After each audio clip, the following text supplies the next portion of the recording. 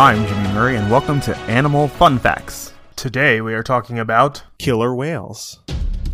The scientific name of the killer whale is Orcanis orca. This is why the killer whale is sometimes called an orca whale or simply an orca.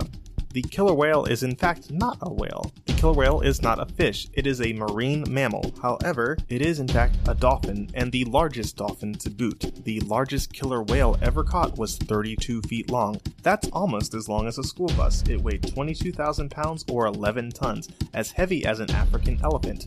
Normally, killer whales are 16 to 30 feet, or 4.9 to 9.1 meters for our friends on the metric system, and can weigh from 3 to 6 tons. Males are larger than the females. At birth, killer whales are already about 8 feet or 2.4 meters long and weigh 400 pounds or 181 kilograms, roughly as heavy as 3 adult humans. Because of the killer whale's size, it is not preyed on by any other creature in the ocean. It is called an apex predator. That means it's at the top of the food chain and the largest apex predator on Earth. Its size means a great amount of strength which the killer whale uses in order to catch its prey.